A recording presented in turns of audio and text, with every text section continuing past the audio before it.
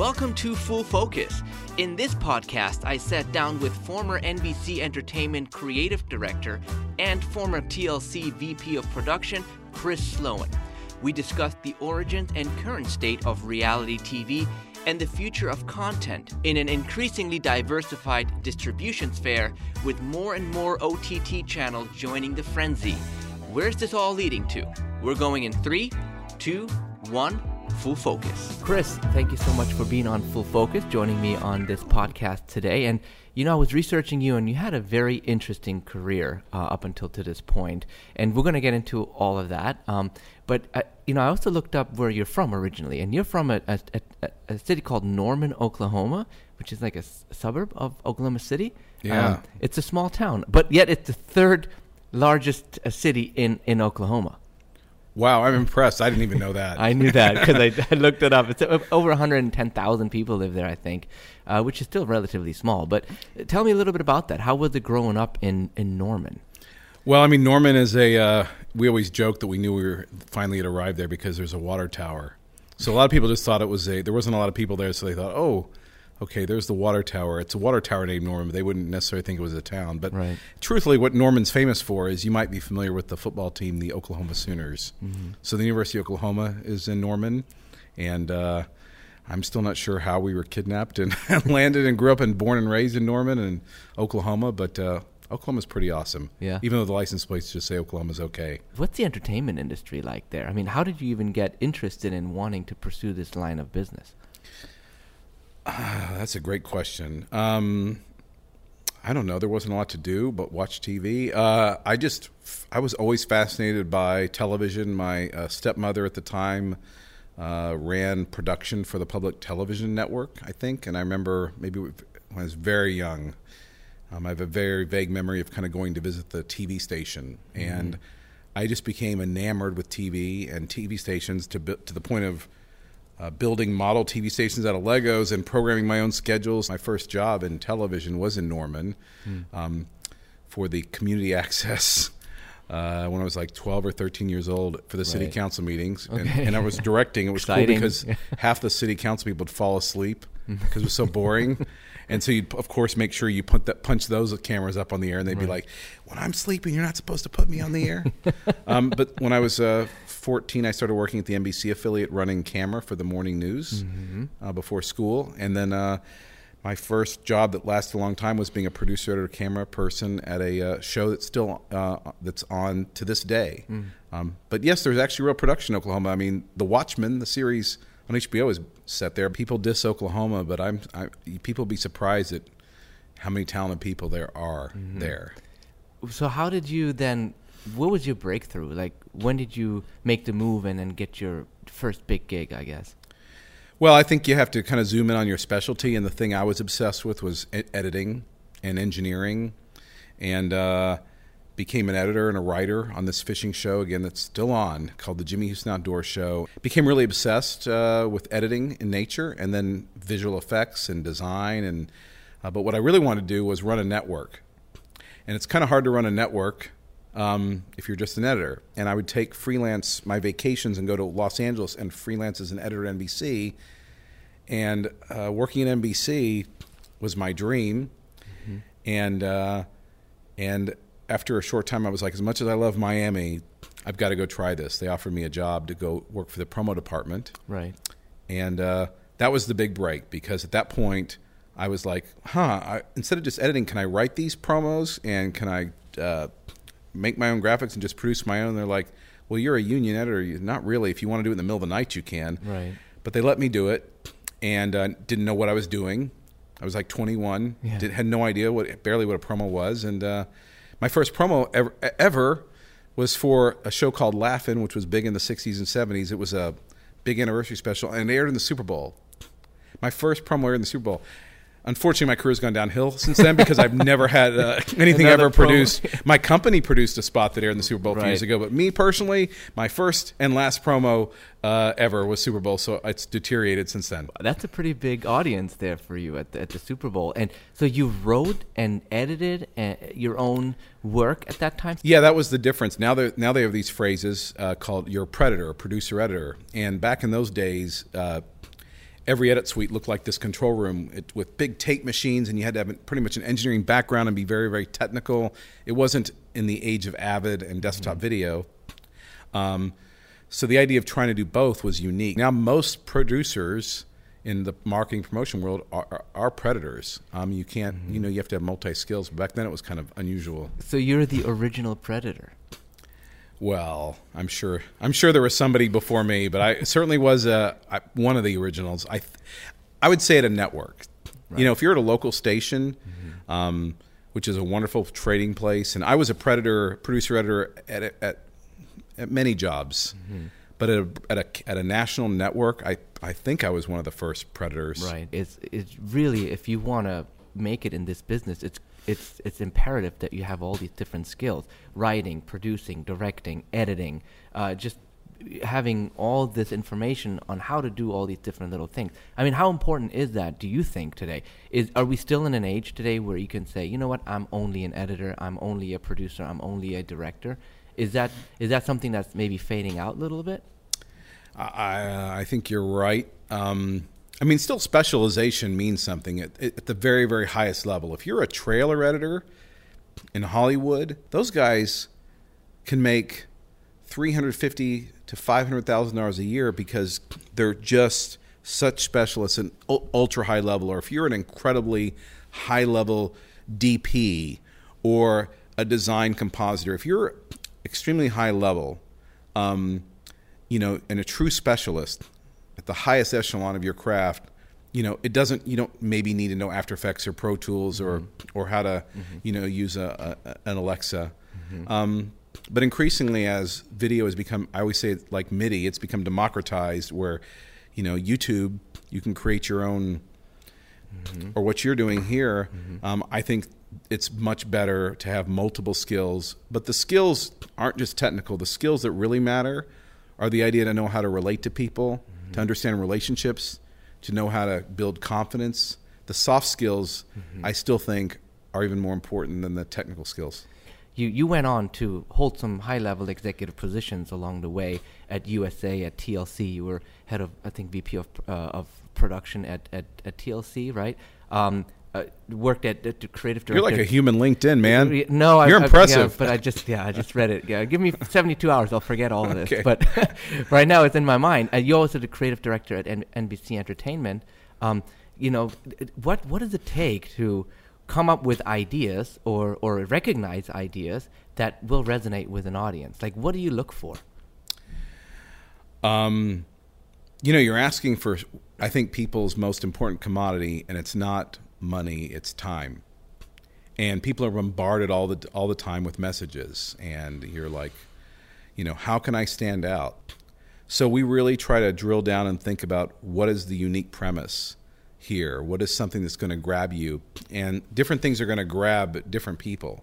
So in a given series, you got to think about who's using that platform, whether it's Instagram or whether it's Snap or whether it's broadcast, who's using that, and then really tailoring the message to, it used to be demographics, right? But now you're literally tailoring it to almost specific individuals, Well, the fact that there's, for a Netflix series, there may be 40 pieces of just individual art, and it's served up differently depending on who the algorithms say is watching it. That's a huge difference. No, for sure.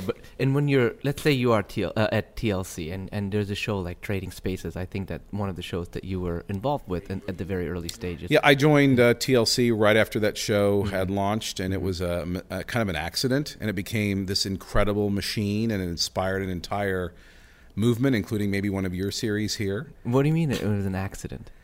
Well, it was as I recall, it was a British format, and they, as an experiment, it's a very inexpensive show. And so they tried 5 episodes, and they placed them all in the afternoon at like 4 o'clock. It was a very simple premise. It's like 24 hours, $3,000, and you're going to basically do a room swap. Really simple, incredibly inexpensive, and they just put the show on there, not even in prime time, just the middle of their daytime block, and it just blew up. And that's often what happens is you put all these money and energy behind something, but it's the accidents that you don't expect. And that show became a frigging phenomenon. I mean, if you remember back 15 years ago, it was massive. And I say the only thing that killed it was kind of redefine it was Extreme Home Makeover. I'll never forget. We had just done the $100,000 live Trading Spaces, and we thought that was a big deal. It was the highest rated cable entertainment program of the year. And the next week, ABC introduces Extreme Home Makeover, and all of a sudden now they're doing $1 million makeover. Right. Our little On live steroids, show, yeah. And so this kind of went on for a few more years, but it spawned so many spin-offs. But again, it was a tiny little show, and you look at what that show at that time cost. It's interesting. Those designers only made, like, as I recall, like $3,000 an episode, and it would take them 2 to 3 days to shoot, plus travel, plus all the prep of the project, and the series budget by that, which pretty low. It was like maybe $125,000. But for what that show cost and the repeat value, I mean, it was $125,000 all in, and the revenue it was generating for the network was massive. So that's what happens now is like you see a show like House Hunters, which maybe costs, I don't know, $150,000 an episode maybe. I don't work there, but I would imagine. And it generates 4 times the audience of some gigantic scripted show that costs $4 or $5 million an episode. So that's why it kind of fed this reality boom. And that's, you look at these networks like HGTV, they're a top 5 network, and it's all inexpensive programming. When you're asking the new generation, is that you look at the amount of views and the amount of popularity of YouTube shows that look like they were produced out of somebody's basement for $5 because they are. And their popularity and their stickiness and their engagement is beyond shows that cost millions and millions of dollars. It's just all changed. The boom and explosion of reality TV was really because of the inexpensive way of producing something like that, and people wanting to see it. They love that, right? So networks and they're like give us more of this. And it was a marketing dream, right? I mean, it's like we're now in almost the joke in broadcast is like, except for The Masked Singer. I mean, that's the only new breakout reality show since 2011, which was The Voice. Now, when I joined, I started in reality around 2000, just at the launch of Survivor. And you remember every reality show was like a crazy, like Joe Millionaire or Amazing Race, or I mean, The Bachelor and The Bachelorette is strong. But most reality shows that are on today are like have been on their legacy, 15 years, 30 year seasons of Survivor. But back then it was like a show called Mr. Personality where everybody would be behind a mask or people competing for somebody's will, or it was every idea was more outrageous. The Apprentice, and it was new and fresh. And then they became kind of parodies themselves, and it's now become about premium scripted drama. So TV is cyclical. It just changes. But reality was, you're right. It was, and even though it got expensive, I mean, Survivor, when I worked on Survivor, it was over $1 million an episode, but still compared to $3 million for a show that was doing half or a third of the rating, it was a great deal. Right. And we're not even talking about, let's say, some of the Housewife franchises or the Kardashians, where you literally, like, you have an outline and you have a scenario, you throw up some lights, you have a few cameras going, and you shoot a scene, and who cares if it's blown out in the background a little bit? It's just real because it's reality. And that's even less expensive than just Survivors. I mean, those shows, at this point, they put a lot of production value behind it, but you're right. But now, just like you look at what's being produced on YouTube and what can be produced with incredibly smaller footprint and an incredibly smaller budget, and it still resonates because of just what you said. It looks real and authentic and curated, and some of this stuff is becoming so overly produced that people look at it and they don't believe it's real, or they just accept that it's kind of a joke. Right. I think the interesting, the earliest example I can think of this was, you remember The Simple Life with Paris Hilton? Yeah, of course. And Nicole Richie. Richie, yeah. Now, it's like, that was the forerunner of the Kardashians. Can you imagine? Remember what a phenomenon that was? That was, 18 years ago? Yeah, I remember it. That was almost like the start of that genre of people reality. could be famous for having no talent or they weren't famous. Yes. And now it's like everybody gets their 15 minutes. But back then it was like, the criticism was like, why would anybody watch her? What has she done? It's like, well, look at the Kardashians. And it's not about the TV show. That's just a base. It's about the social media and the fact that they can get $300,000 for sending out one post on Instagram, like during the Fire Festival. It's like, the world has changed. Yeah, man, for sure. And then you eventually left all that and you started your own thing with 2C Media with your wife. and you kind of picked up on that. You continued the development of show ideas and pitching them to the networks. Like, what was the ratio like, I wonder, for your development team to come up with ideas, concepts, pitch it, and then, Swamp Wars would get picked up? How many concepts didn't get picked up, How does, that must, it's probably pretty competitive in that. Oh, yeah, you strike out. I mean, you strike out, if you're at bat 27 for 27 innings and you hit one, you get even on base. Mm-hmm. Mm-hmm. That's impressive. I mean, in our world, the number that is thrown, I heard a very interesting number from the guy who he was telling the story of how he Scout Productions when they pitched Queer Eye. Mm. And he said at this point he was describing, like, we take out 70 pitches a year that we flush out, and then maybe out of those we get 15 where there's 20%, 15%, where there's a kind of, you may get a development deal, which is let's flush it out, maybe put something a little on tape. You generally these days have to walk in with pretty flushed out. You can't sell paper anymore unless you're a big name. You have to tape. And then out of those 70, maybe you'll get 3 or 4 like presentation pilots, which may be presentation used to be a stripped down pilot. Basically now it means we're going to expect a pilot, but we want it for the price of presentation. Mm-hmm. And maybe out of that you get 2 series to air, and that takes 18 months. So for us, I think our ratio might have been at the height of this like 10 to 15 to 1, but it's gotten a lot harder to sell because it's a lot harder to break out, and the networks, they don't control the world anymore. The gatekeepers are not just the broadcast and cables, there's the OTT. So, 10 to 1, 15 to 1, that was our batting average. And if it just takes one, and even if the shows we created were good second and third base, we never created a home run hit. But what do you consider a home run hit? A home run hit is where it becomes part of the cultural literacy. It becomes part of the conversation. They can be a franchise, like you said, Housewives that go on for years and years. Our two of our most successful series went 3 seasons, 26 episodes, and they were successful. Which one were those? Airport, 24/7 Miami, Swamp Wars. That was a different time. So, but these days, I mean, you even look at like shows on the Netflix is like. It's becoming like the OTTs only average like 2 or 3 seasons and maybe 10 episodes apiece. Right. But it used to be like, broadcast and cable, an average hit lasts 7 to 8 years. And then you had shows like, the longest running show on television right now, entertainment, what is it? It's The Simpsons. It's 30 years now. Mm. See, I didn't know that. Yeah. 30 years. And the longest running, and the fact that Survivor is in, it's 19 years ago, but it's 30 seasons. That's an incredible 30 because they do it twice a year. That's an incredible amount of cycles. Right. On the run. Yeah. For a franchise. And it's not, and when Survivor was on the air in that first iteration, those first 2 seasons, I went to work at CBS for the third. That was all people talked about that summer. That show attracted on its finale like 40 or 50, 60 million viewers. Wow. And now, if you look at the fall season, and that show was, I don't remember what the demo was like, but it's like if you look at how much television has changed, it's like that show probably does, I think maybe 6 or 7 million viewers versus 50 or 60. Wow.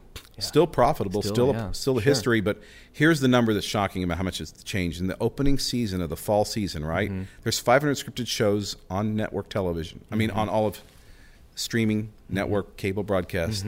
This year, this fall season, out of 46 network shows, only 20 crack a 1 rating in the 18 to 49 demo same day. That means shows a 1 rating, 5-10 years ago, you'd be canceled before you even go on the air. Right. And the top show on television, every week, regardless, bar none, is Sunday Night Football. That does 17 million viewers.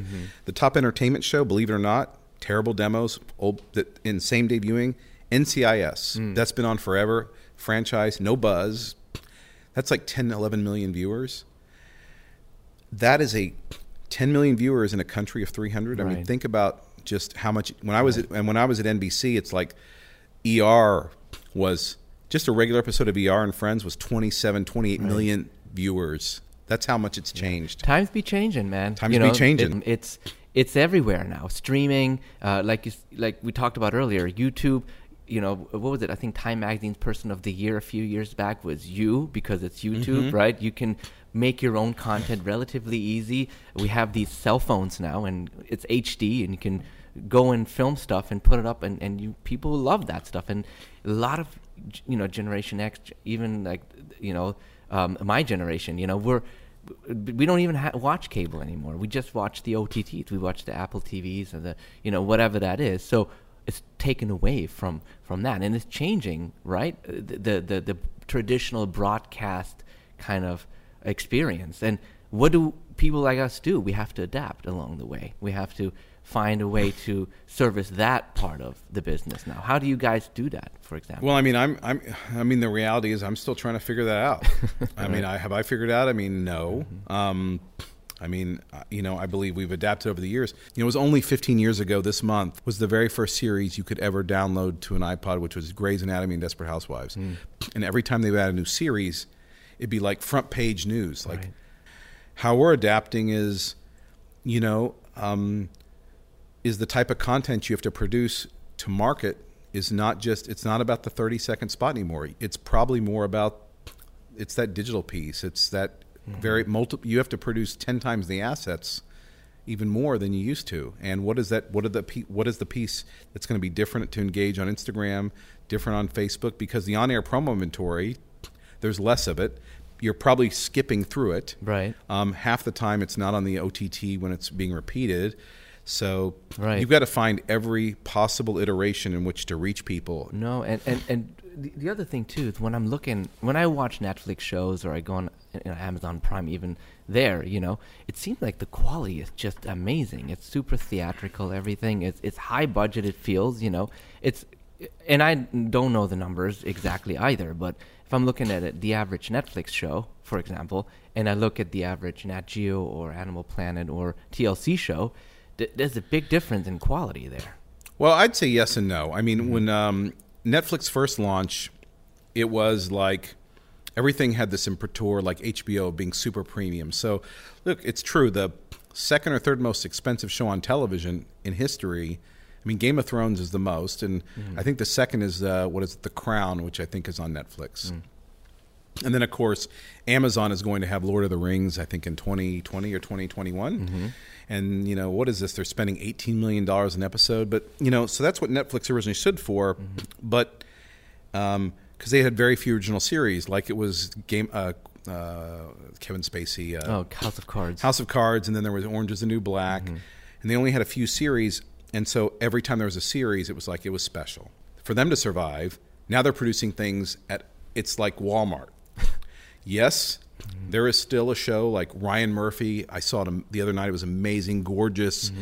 The Politician, yet nailed it, which looks like it's produced for less than a show on Food Network. Right. Has a huge audience. But then they produce, there's just such a mass of just so much that you don't know if you're getting premium. You're just getting, they've become like the everything store. For instance, HBO still stands for the most part, an HBO series is going to still have that brand pedigree of it's going to be elevated or premium or special. It's going to take some risks. I think next month is when we're going to really start seeing what's been talked about for years. Like, yes, the typical TV ecosystem is changing. Some would say crumbling. I mean, DirecTV lost 1 million subscribers in last quarter. Wow. At the peak 4 years ago, 90% of the households had cable, DirecTV. We're now around 80 in 5 years. You can imagine how precipitously that's falling. Yeah. So, and then what starts next month is, Apple and then Disney launched the same within a week of each other in November. And then early next year, NBC's version, Peacock, and then Time Warner. And that's where those corporations are investing. They're de-investing in the actual networks and over-investing in the new services and new platforms because they want to kill. They're not going to necessarily kill, but they want to kill Netflix. And Netflix is judged by, it's like Tesla. They're judged by a different model. They spend a company that only 6 years ago, 6 years ago was Game of Cards, House of Cards. And that was their only original Right. series, and they got it because they basically no pilot commitment. They agreed it's like $100 million. We're going to do 2 seasons.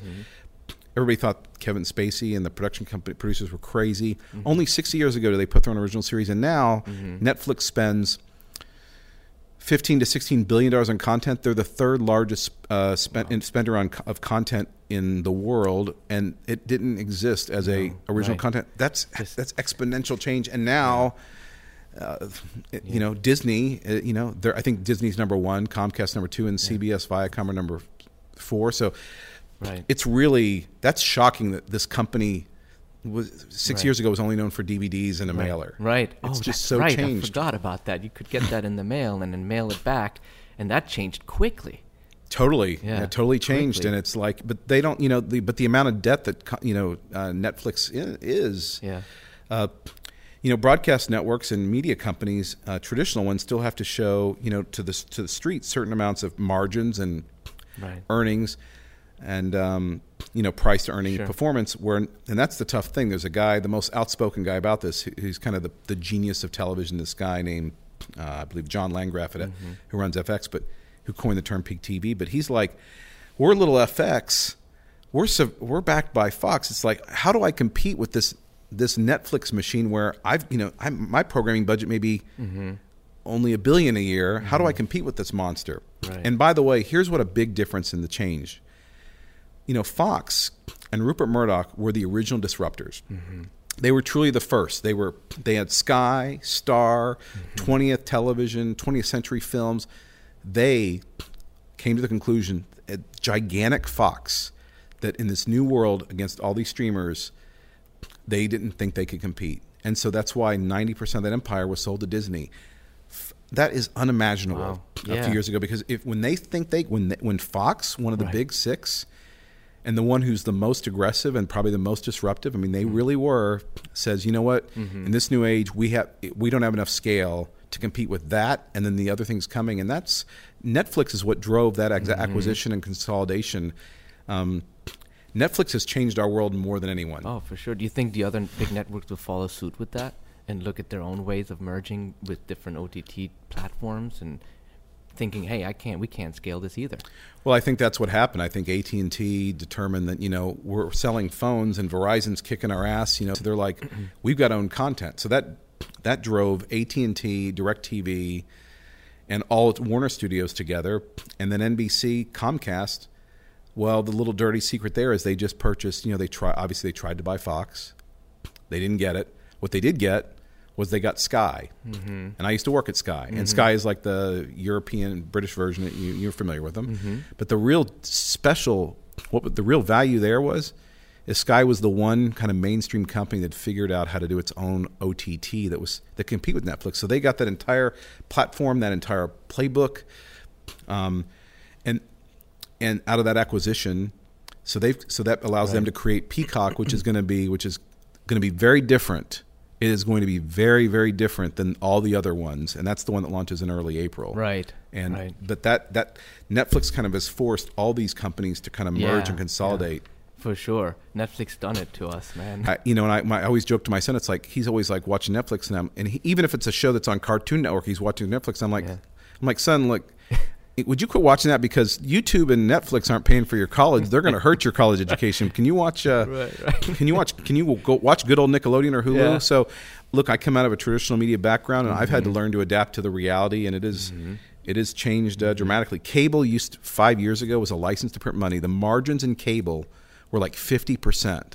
It has plummeted. But by the way, what do you think the margins are in Netflix? It loses insane amounts of money because it's judged on its future performance. Like Amazon, it took 20 years for them to turn a profit. So that's hard to compete with. What do you think the advertisers are going to do? When less, like you said, the numbers used to be so much higher back then for traditional broadcast, and they've been declining. That means fewer people are watching the shows. Meaning for the advertisers, it's not as exciting. Well, I think it's ironic is that advertisers and everybody's ratings have been falling for years, right? I mean, when there was only 3 networks, shows that were the bottom rated show of the back in when I was working in the business, that would be considered a hit now. So, but ironically, it's supply and demand. As there are fewer rating points out there, the networks have been able to actually charge more money. So it's like, I'm going to deliver you fewer viewers, but I'm still the most efficient, and I can charge more for my CPM, my cost per thousand. Now, you're asking, like, what's the future when all the new services are like not advertised supported, like Amazon and Netflix are subscription. Right. Well, that's where I think the genius of what NBC does.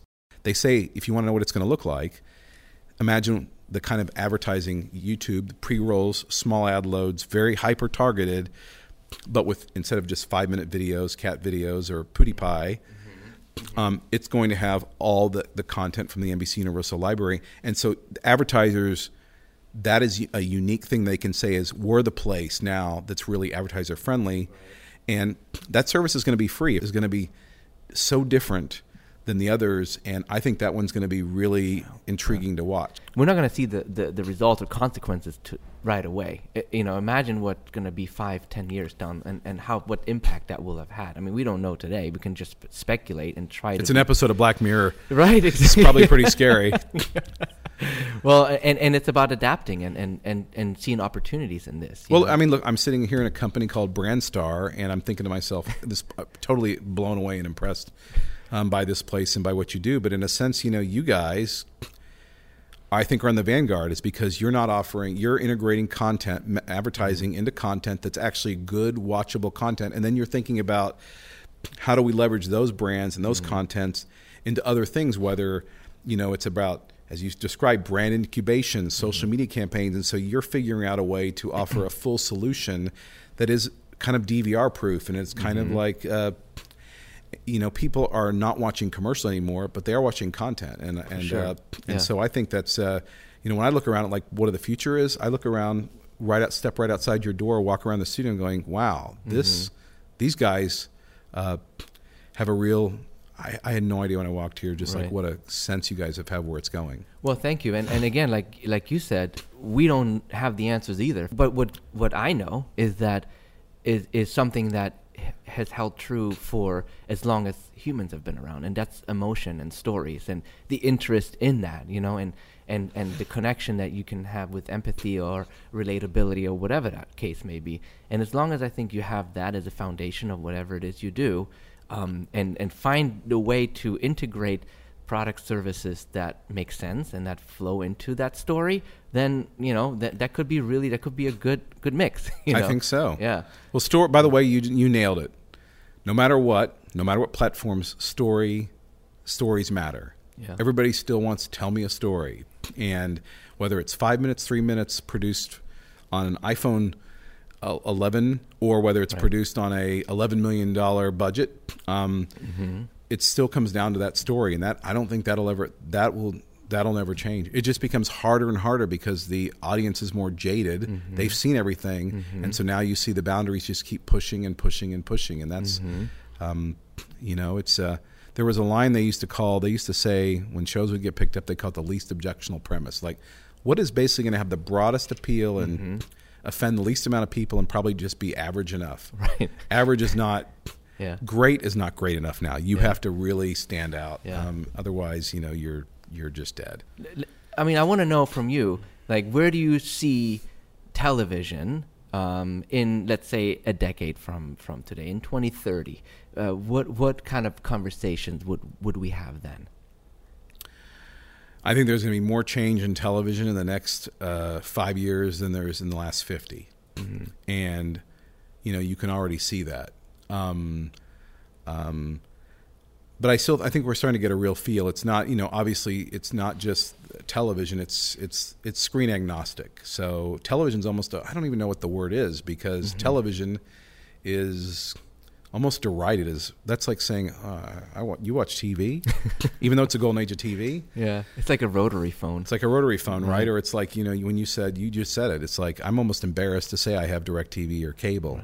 Right. But what I do think will be different is a lot of the brands that we've come to know, whether it's TBS or TNT or NBC, or they're going to be there, but they're going to be much more diminished in terms of, in pretty much every metric. The real investment is going into HBO Max, the new streaming service. they're going to invest less than TBS and TNT. TNT is going to still have to be on your cable system because it's the place to get some NBA games. Right. Live sports always matters. Sure. And then you're going to put some scripted work on TBS. So TBS still has some relevance. But the real spend is going to be, and the real viewing and the real hearth is going to be, there's going to be a lot more of these Netflixes and Hulus.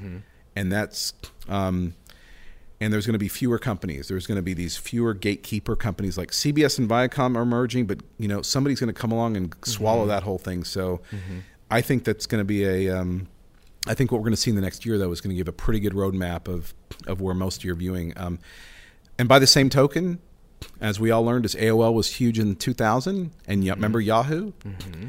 This business eats its young and cannibalizes itself. So it's not far-fetched to believe that one of these, if people can only afford, forget your time, but just paying for 3 services, some of these won't work. Some of these won't survive. Maybe they fail. I mean, nobody would have thought AOL would have failed. Right. And Yahoo, I'm not saying Netflix is going to fail, but not all of them are going to succeed and last. So, and then somebody's going to come off. In our lifetime, I believe, with the next 10 years, somebody's going to come around. Like cable was disruptive. Somebody's going to come around and disrupt Netflix. And you know who I think is going to disrupt? Who's going to disrupt Netflix? Who? The traditional media, Disney. It's like the Empire Strikes Back, and that I think is we're going to see. That's fascinating to watch. Just like in the airline business, remember it was like, oh, the original airlines are going to die. It's going to be the JetBlues and Southwest. Well, guess what? The old school airlines that adapted and reinvented their model, they're stronger than ever. Right. And I think that's going to happen. I don't think nobody says that Netflix lives for 30 years. Who knows? Well, we shall see, and maybe we'll invite you back in 10 years, and we'll see where we're at then. Well, I've been talking for 10 years. Clearly, I have no sense of being concise or having any brevity. There's a lot to say. So I apologize that this podcast, you're going to have to do a lot of editing. No, not at all. Just Control-Alt-Delete, that's the editing, and drag it in the trash. Chris, awesome, man. Thank you so much for coming. Really appreciate your time. No, it was fun, man. Awesome. You were a blast. I'm really glad to finally come up here. Awesome. Thank you. Thank you.